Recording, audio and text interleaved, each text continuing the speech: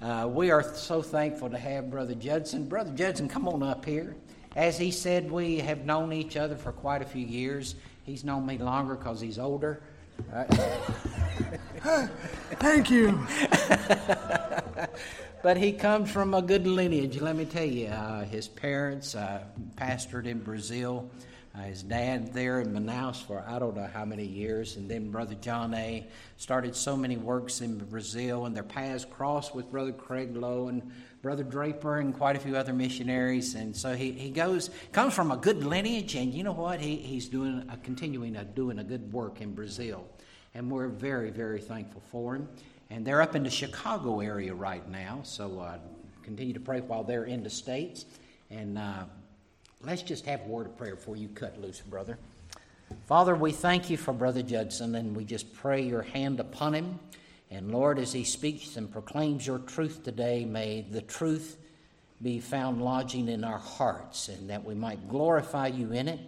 We do ask your protective hand upon him. We do thank you for raising him back up and giving him strength. And Lord, we ask that you continue to give him stamina for all he's been through. For his family, that you protect them when they're apart and when they're together and when they're traveling. And for Laura, for healing. And Lord, to be able to adapt and to learn again. We just pray your hand upon this family, that they would continue to magnify your name. We're so thankful for them. We ask that you do a work now which only you get the glory for Christ's sake. Amen. Amen. God bless you, brother. Love you. Thank you. I love you, Chad.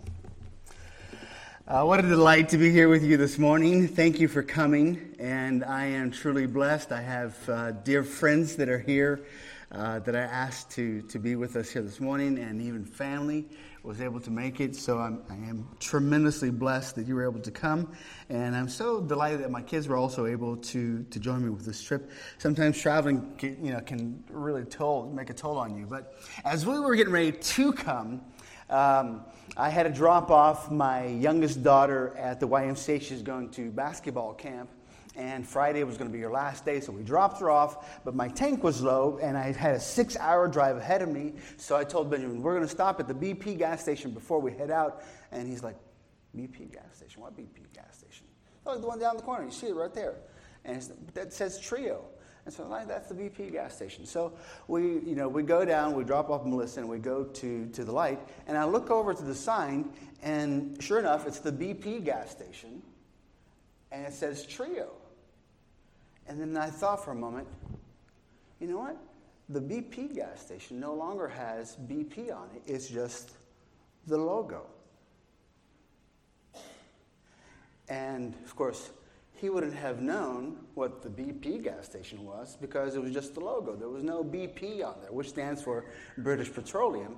And Trio was the name of the convenience store inside.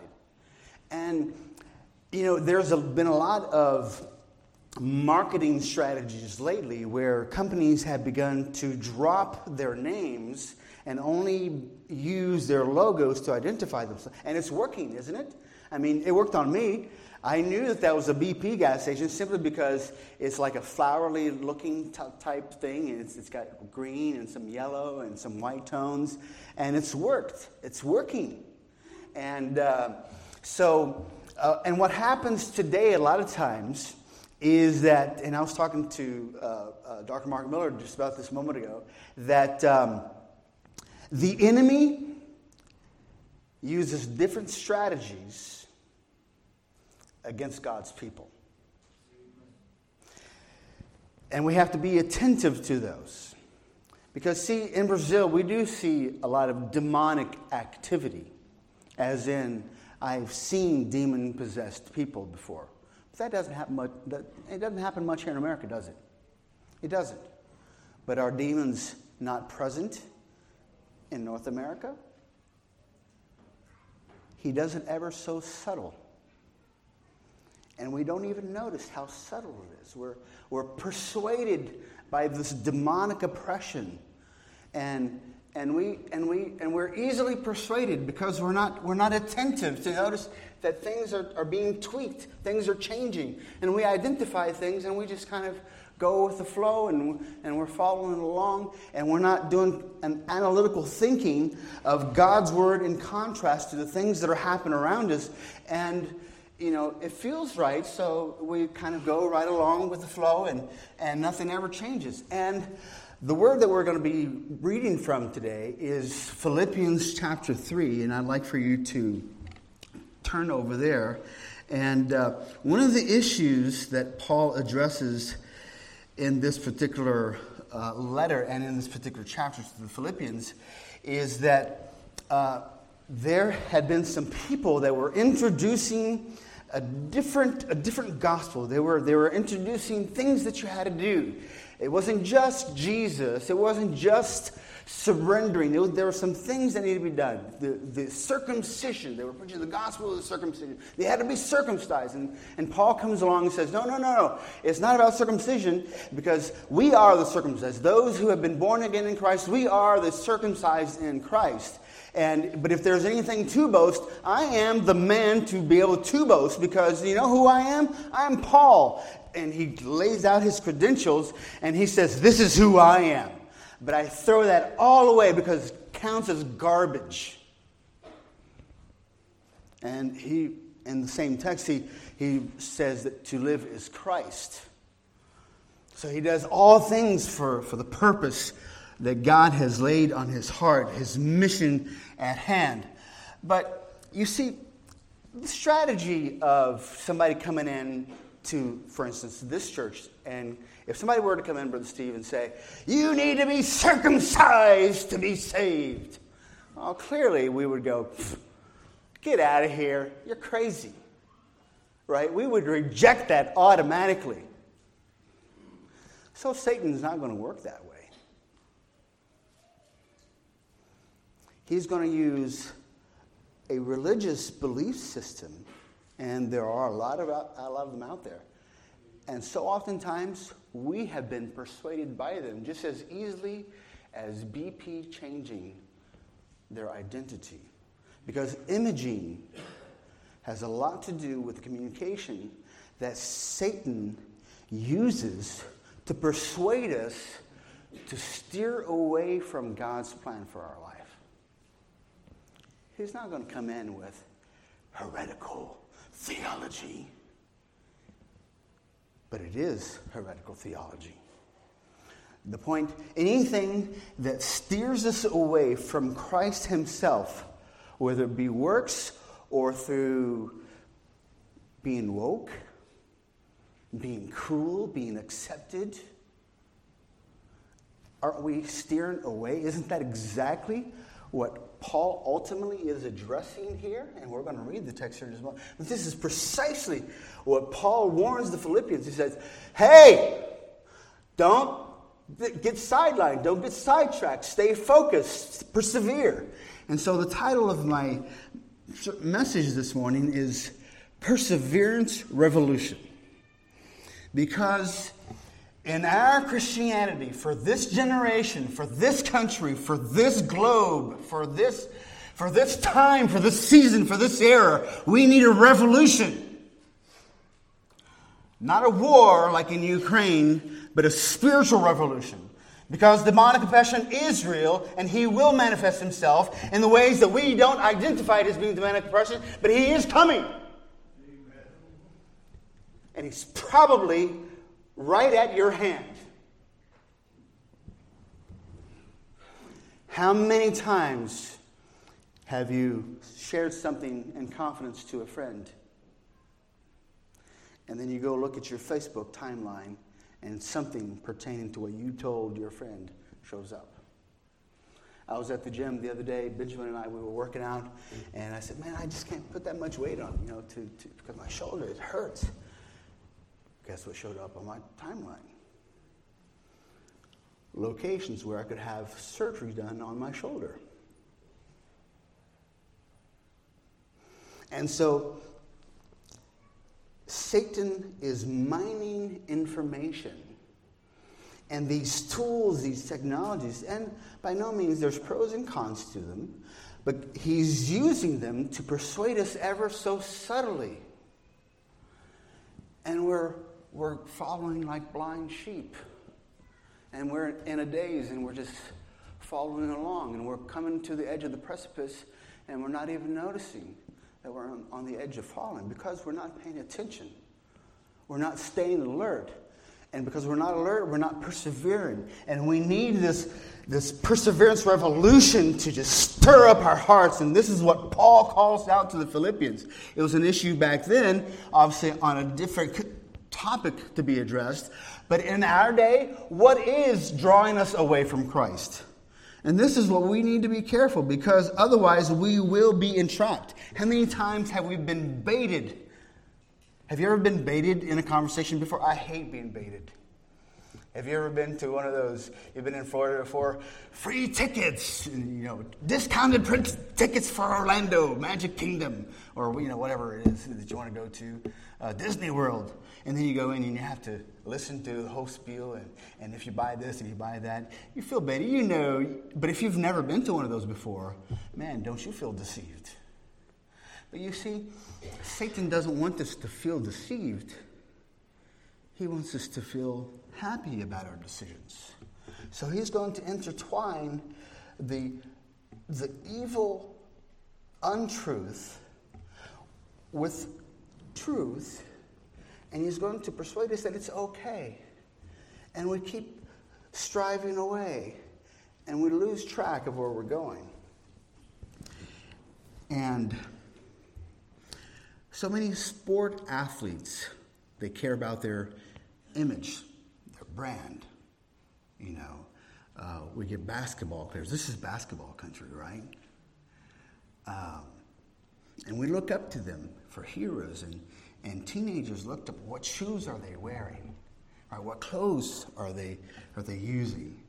And so I'm going to jump down to Philippians chapter 13, and we'll just head right into the text there. And we're going to start, I said Philippians chapter 13 tonight. Man, I'm adding some chapters there, aren't I? It's chapter 3. And we'll start at verse 7. And I have the verse up here on the screen if you'd like to follow. But in your copy in front of you, please read along. But whatever were gains to me, now I consider loss for the sake of Christ. What is more, I consider everything a loss because of the surpassing worth of knowing Christ Jesus my Lord, for whose sake I have lost all things. I consider them garbage, that I may gain Christ and be found in him, not having a righteousness of my own that comes from the law, but that which is through faith in Christ. Righteousness comes from God on the basis of faith.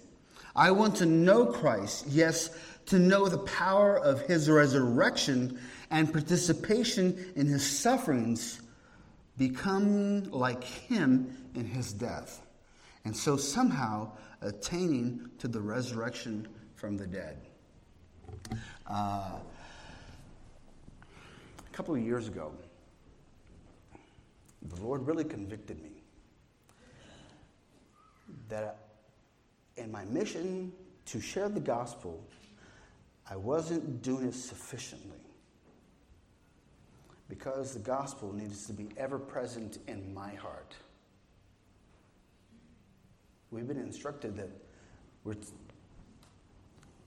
God talk needs to be everywhere in our home. And it needs to be spoken of everywhere we walk. We're talking with our kids and engaging, and we're talking. But I thought, you know what? I need to include the gospel. And what is the gospel? It's that Jesus came to this earth, being God, took the nature of a man. He lived among us with no sin. He died on the cross to pay for our consequence was to death. And he paid that for us. Substitutional atonement. 3 days he remained buried to say, he's dead, dead, dead. Dead, dead, dead, dead.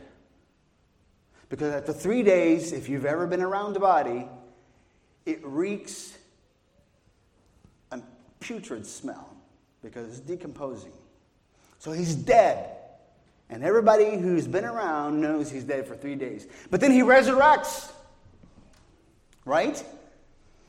And then later on, he ascends into heaven. So why aren't we speaking that at home? Why aren't we preaching that to ourselves? Because if the conviction that we need to have comes from the full knowledge of the gospel message in our hearts, it needs to be so intertwined with our soul that we can't live and breathe without Him. And our children need to know that as well. So I decided that it was my duty that every time that I prayed with my kids, whether it be for breakfast, for lunch, or even just in passing, just dropping them off at school, what is always a must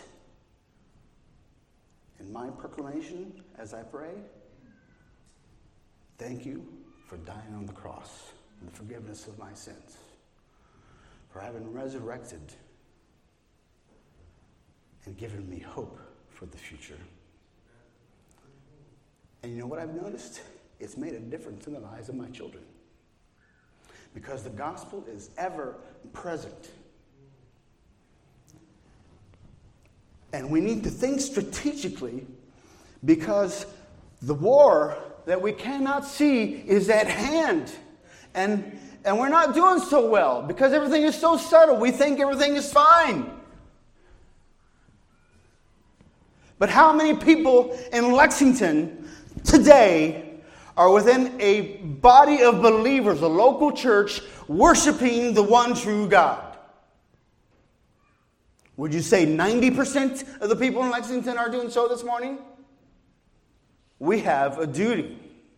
And we've been charged as stewards of the Lord. And He has said, go. But we're not going. We're staying. So we need to think more strategic. We need a perseverance revolution. And this is where I want to start. I'm going to have to keep typing my passwords, get into my tablet every time. Excuse me just a second. Otherwise, I'll lose my notes.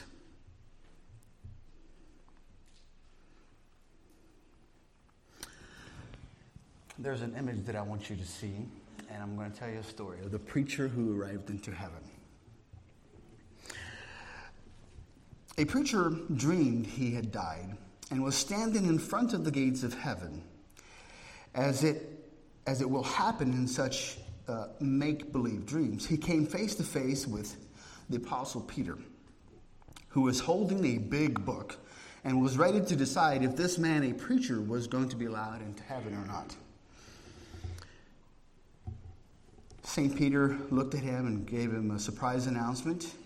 You're going to need 1,000 points to get inside. Well, said the preacher. He was very proud of the fact of what he was getting ready to announce. I was a minister of the gospel for 47 years. Peter said, well, that's nice. That's 1 point. That's all I get? What do you mean 1 point? That was 47 years of my life and 1 point only? That's correct, said Peter. The minister was concerned at the scoring system. They didn't seem to be very fair. He tried to think of other things he had done in life. Well, I visited the homeless shelters every chance I got. Excellent. 1 more point. I developed a number of recovery programs. I took part in many civic groups in our city. I loved people. I helped people. I embraced people. I helped them in their need. Excellent. 1 more point. That's 3 points. What? I work with the youth. Surely you know how hard it is to work with teenagers. I mean, I worked with them throughout all my life. Excellent. 1 more point. What? That's impossible. There's no way. That's not fair. It's inadequate. Except for the grace of God, I can't make it. I don't have a chance. He said, that's your 1,000 points.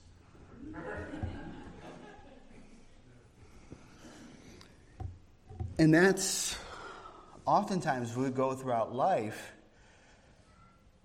of things to do for God. We don't really think of it as, trying to get to heaven through the things that we do. But deep down inside, we kind of feel guilty. Because we're not really, I should do so much more at the church. My time is limited because of my work, and we kind of rationalize everything. and we just don't engage. And so we do these things not as an attempt for salvation per se, but we do kind of feel, like we need to. But see, that's the wrong understanding. That's where Satan has already gotten us. We don't do ministry as a sideline item. We do ministry as the main item. See, if you're an Uber driver, you drive for the glory of God. If you're a nurse, you nurse people for the glory of God. If you're a mother and you have 4 children, you care for them for the glory of God. Every step of the way. Well, I just don't have time to go on a mission trip.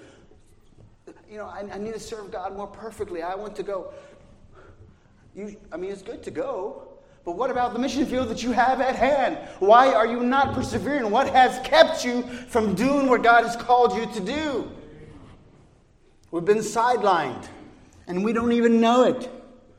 We've been persuaded, and we can't even contest it because we're not thinking analytically. We're not contrasting the circumstances in our life and around us in light of what God has called us to do. And we're losing ground. Now, ultimately, we know that God wins this war. But why are we fumbling around? Why? Why is prayer no longer in school? And why are we having so many issues in our schools and in our families? Why are so many families divided? Why all this is happening? Because we haven't been consistent in our stewardship before the Lord. Verse 10, let's read this. I want to know Christ, yes, to know the power of his resurrection and participation in his sufferings, becoming like him in his death, and so somehow attain the resurrection from the dead. So what is the significance of Christ in our life? See, if you don't know Christ, you don't know Christ. But if you want to know Christ, you need to study. You need to read God's Word because that's where you're going to find Him. I once met a man who said, well, what is your devotional life like? Well, I watch Christian movies and I read some publications. Like, those are good things, but the ultimate source is Scripture itself. If you're not reading from the source, you're not being satisfied. The source of energy is not coming through. You're always running low, if not dead already. And so we need to understand the value, the significance of Christ. So consider the value of Christ. Verses 7 and 8, they address this. What was profit is now loss, Paul says. What was treasure is now trash. What was great is now garbage. What do you treasure?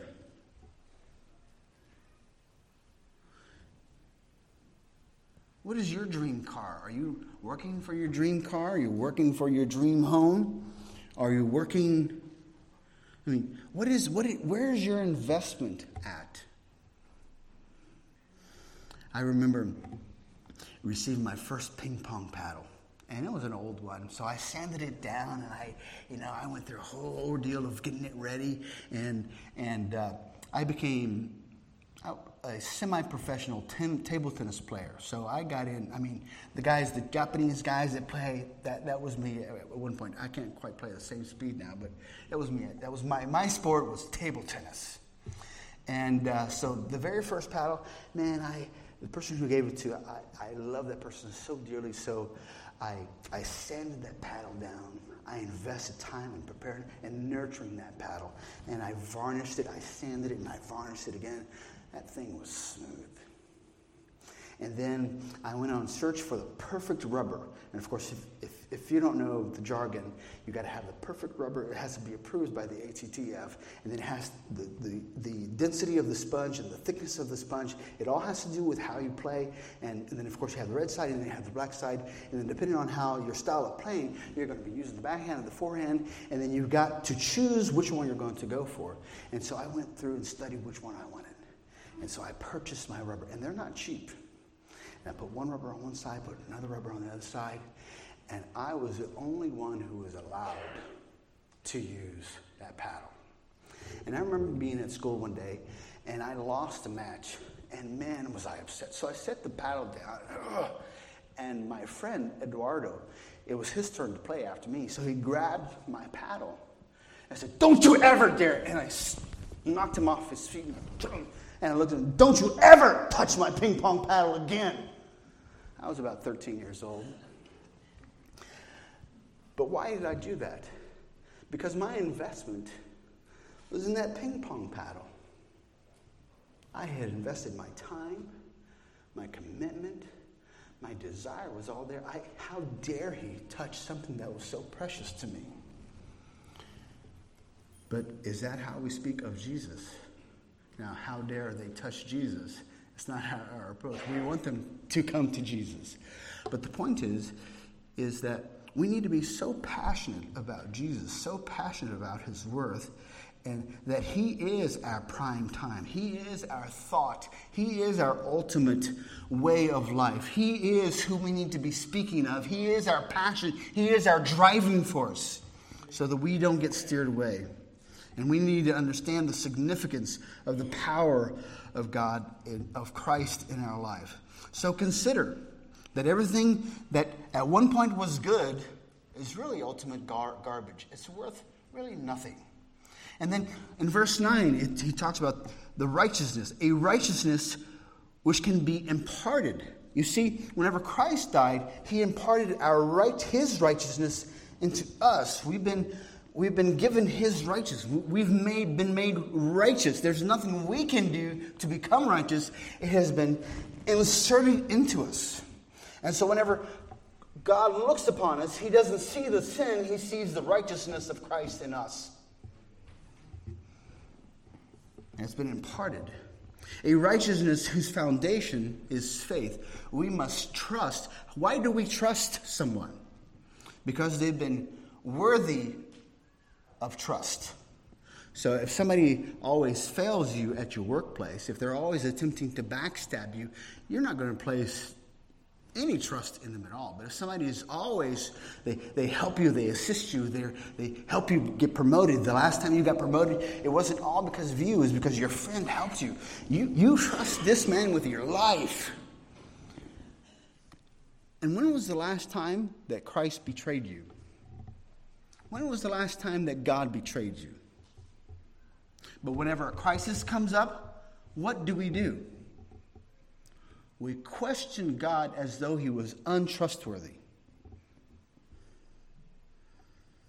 Because we don't really know him enough to know how trustworthy he is.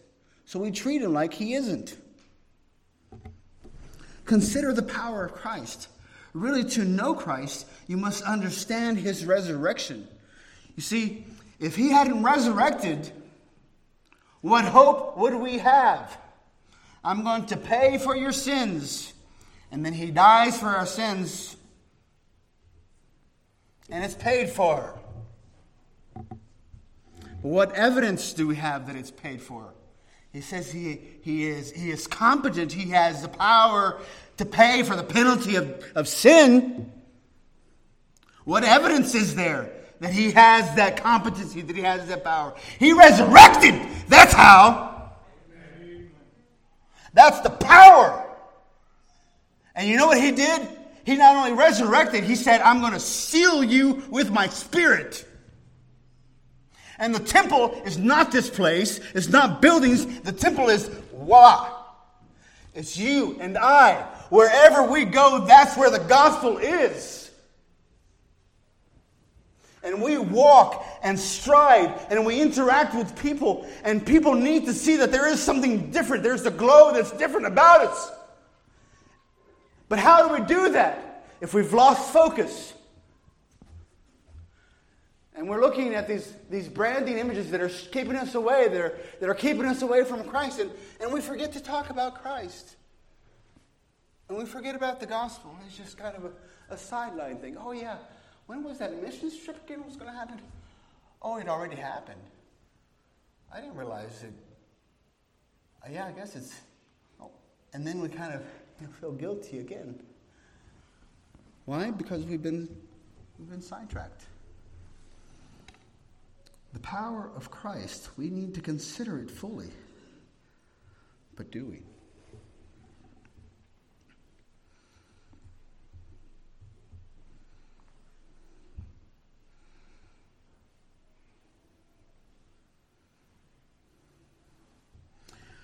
That same power is at work in you today.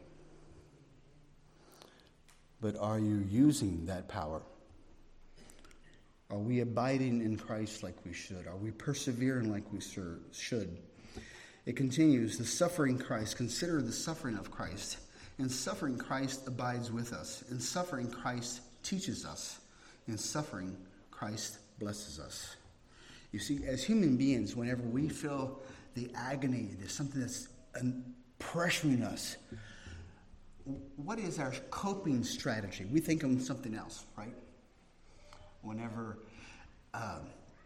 we think of just something that just is a burden to us and we feel heavy laden and our heart is hurting, we watch a movie. Why? To distract us. So that we don't have to think on that thing that's bothering us. So it kind of helps us to cope. Well, that day on the cross, Jesus was there, not thinking about, I wish I had some cookies that my mother Mary had made. I remember whenever I was 12 years old, those were delicious.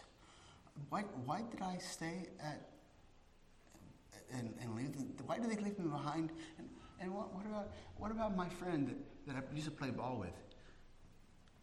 That wasn't what was going through his mind whenever he was on the cross. He wasn't attempting to distract himself from the suffering.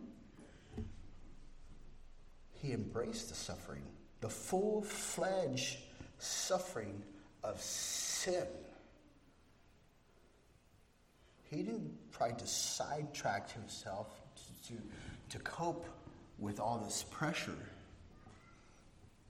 That's why in the Garden of Gethsemane, he prays, Lord, could I not have to go through this? Because he knows what is about to happen. And he knows that during that time, the presence of God is not going to be with him. So for the first time in all eternity, Jesus is not in the presence of God because sin is on Jesus. And Jesus is suffering the full-fledged force of evil, of sin that was mine and yours, ours, for us to pay. But he chose to pay for us. So we must consider, how important is that to us on our day-to-day basis? Do we think of that as often as we should so that we may live like he's asked us to? He doesn't force us to live within his will. He beckons us. He draws us to him. But are we attempting to be Jonah? Are we sidetracked and don't even know it? I would say we are. Oftentimes we do get sidelined. We do get sidetracked by these wolves among us. They're in our homes, they're in our hands, and we allow them to, and we think they're great. See, the power for conversion is Christ's resurrection power. Christ calls us to live at his spiritual height, not at Oprah Winfrey's spiritual height, not at some other spiritual guru spiritual height, but we need to live at a new spiritual height, the spiritual height that he has called us to. And I want to show you this image. These are the Mohawk Indians. They were native to the New York and in that whole region and into Canada. But they are most famous for their ironwork activities back in the day. You've seen this picture before, haven't you? These are Mohawk Indians. And they are credited to having done the majority of work in New York City because, look at how casual they are. This is lunch, and they're sitting on a beam. Look how high they are in New York. Fearless. And why Why do they do so much? A significant number of skyscrapers in New York City were built by them. They are famed for their cat-like ability, often called Mohawk skywalkers. They had an uncanny ability to walk fearlessly on iron beams and at great heights. They built the bridge that spans the St. Lawrence River. They riveted the Empire State Building. They riveted the Rockefeller Center. And some people are uncomfortable in such great heights, but the Mohawk Indians, they seemed right at home, as you can see in this picture. In the same way, spiritual heights can make people uncomfortable because the implications of that, it may cause on their image branding. So if you speak about Christ, if you dwell in the spiritual realm, if you're thinking about God all the time, and it's a constant flow, I mean that if you're thinking like the world thinks, that'll hurt your image, right? But if you're more concerned about your image than you are about Christ, you won't be able to walk in the spiritual height that He's called us to. We cannot live in the lowlands of life, pressured by those around us to conform to lower heights. Christ keeps calling us to a higher place. We are not citizens of this world. We are citizens of the place up high. Heaven, my dear friends, is our home. We are citizens of heaven. So how should we greet each other? Farewell, citizens of heaven, because that's who we are. We're just passing through. Heaven is our home. Our life on earth needs to be maximized for Christ's cause. So live focused, live fervently. Time on earth is just a passing moment when compared to the eternity in heaven. Persevere in Christ while on this earth. You know, if you think about eternity, we don't quite get the full scope of how eternal God is. He's always been, always has been, and always will be. We do have a starting point. So in our life, our starting point is right at the tip of this string. And our life, in comparison to the rest of eternity, represents this little portion, the length of my finger. You may live to be 96, 97 years old. But then the rest of eternity. And we're also focused on that half an inch of the passing of time within eternity. And we forget and lose sight that there's much more to this life. And of course, I'll eventually get to the end of the string. But you see, in heaven, we will never reach an end to it because it's eternal. And we have been called as citizens of heaven to live the life in this place because our ultimate destination is heaven. But we're concerned. Of course, I'm not going to dig through all the way to the other end. But we're concerned with that half inch of the rest of our lives.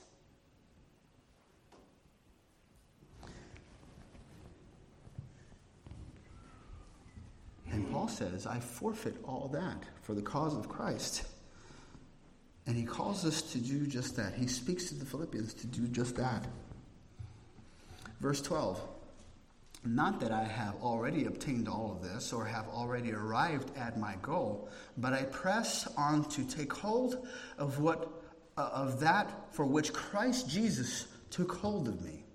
Brothers and sisters, I do not consider myself yet to have taken hold of it, but one thing I do, forgetting what is behind me, straining toward what is ahead. I press on toward the goal to win the prize for which God has called me heavenward in Christ Jesus. All of us, then, who are mature should take such a view of things. And if on some point you think differently, that too God will make clear to you. Only let us live up to what we have already attained. And we have attained everything in Christ. And he's calling us to live up to that. And in this life, some of the benefits of persevering in Christ is that it adds proper perspective to life. You make different decisions. Whenever you think that a month down the road you could be dead, you live differently. But if you don't think you're going to die anytime soon, you live, just in the old way. But you think with the perspective of the end is at hand. And people, the end is at hand. So persevering adds perspective to life. Persevering brings fellowship out of suffering.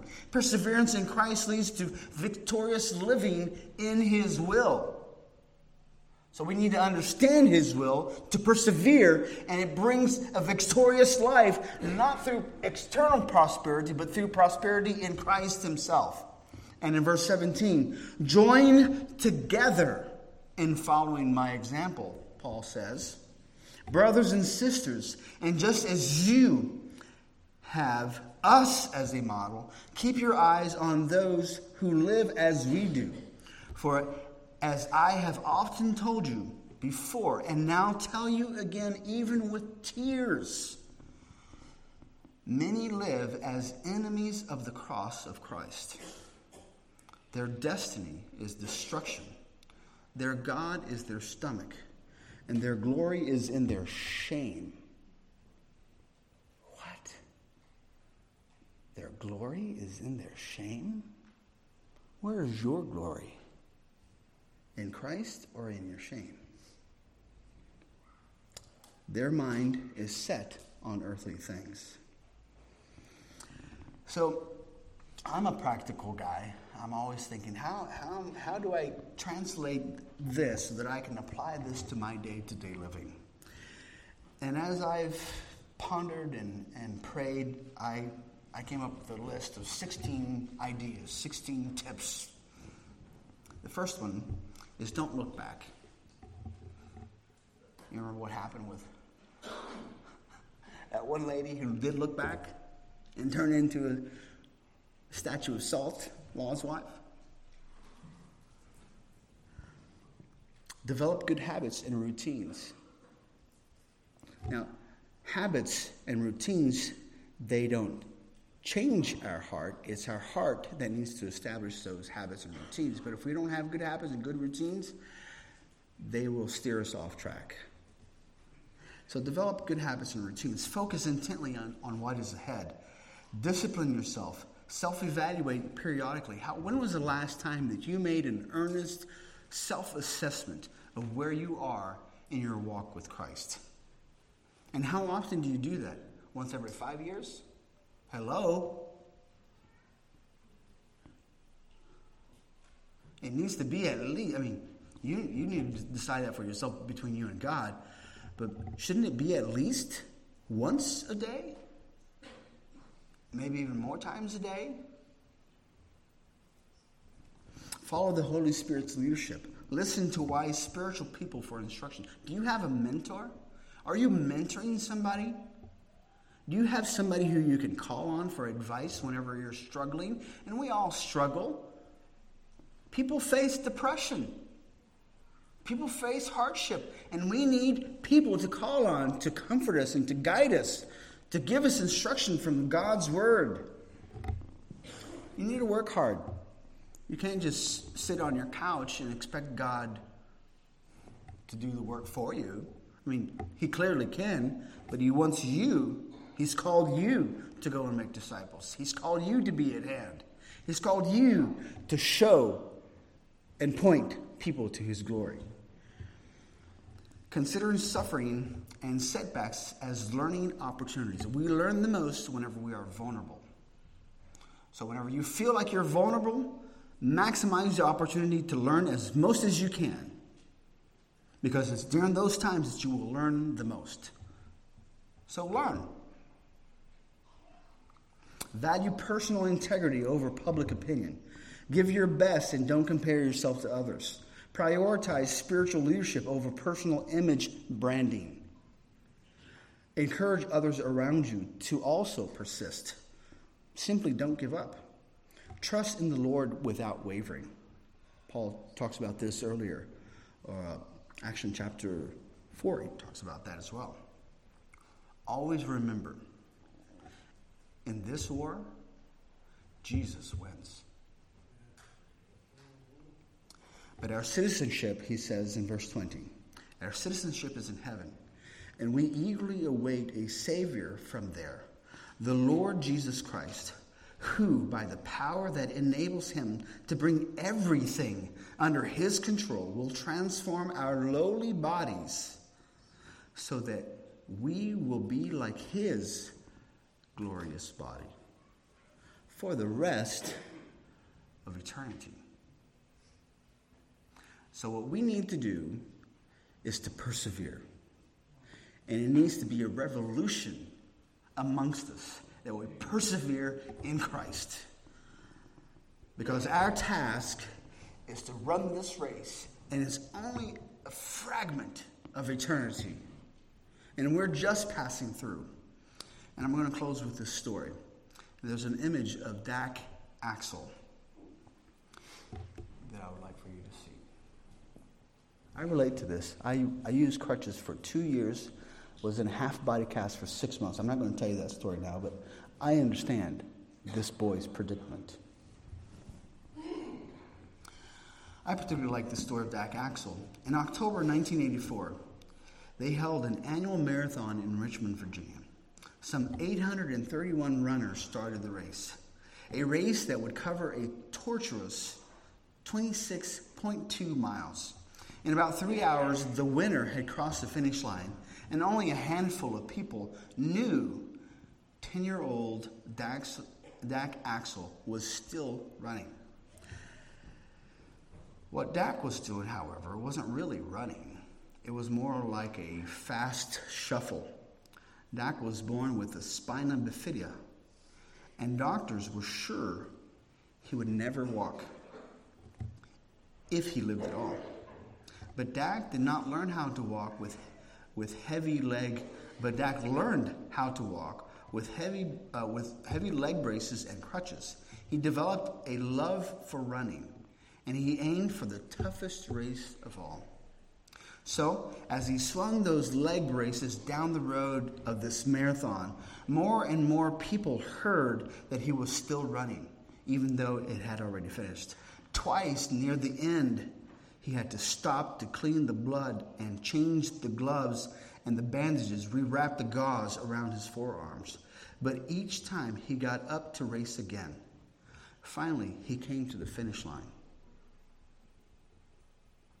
It took Dak 11 hours and 10 minutes to get there, and the race had officially ended an hour and a half earlier. The organizers, those who had finished the race earlier, had all packed their stuff, their equipment, and gone home.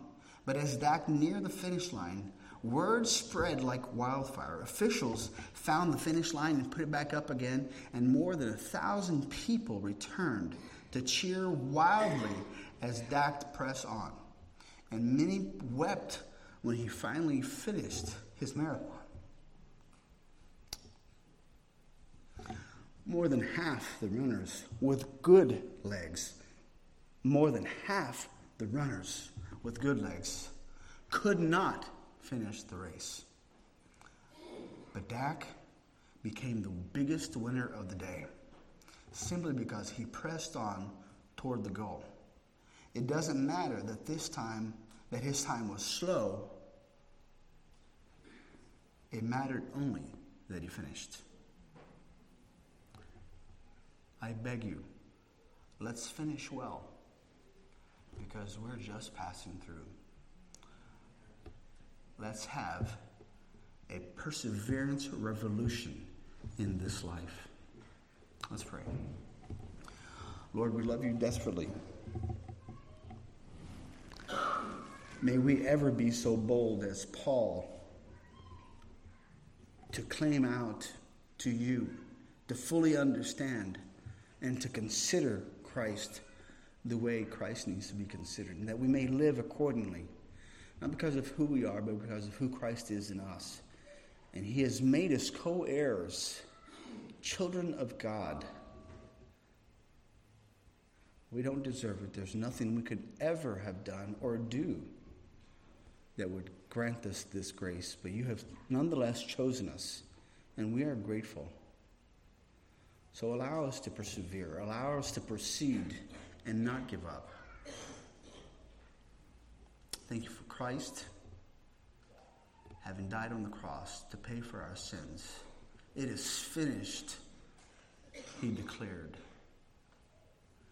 And 3 days later, he rose again, because death had no power over him. And he promised us a place with him. So we have hope for the future that we didn't have before. So allow us to point others to find the same hope that we have,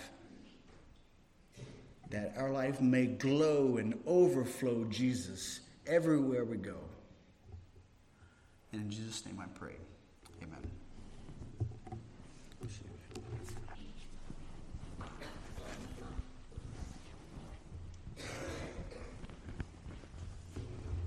What a challenging message we have heard for believers and even unbelievers.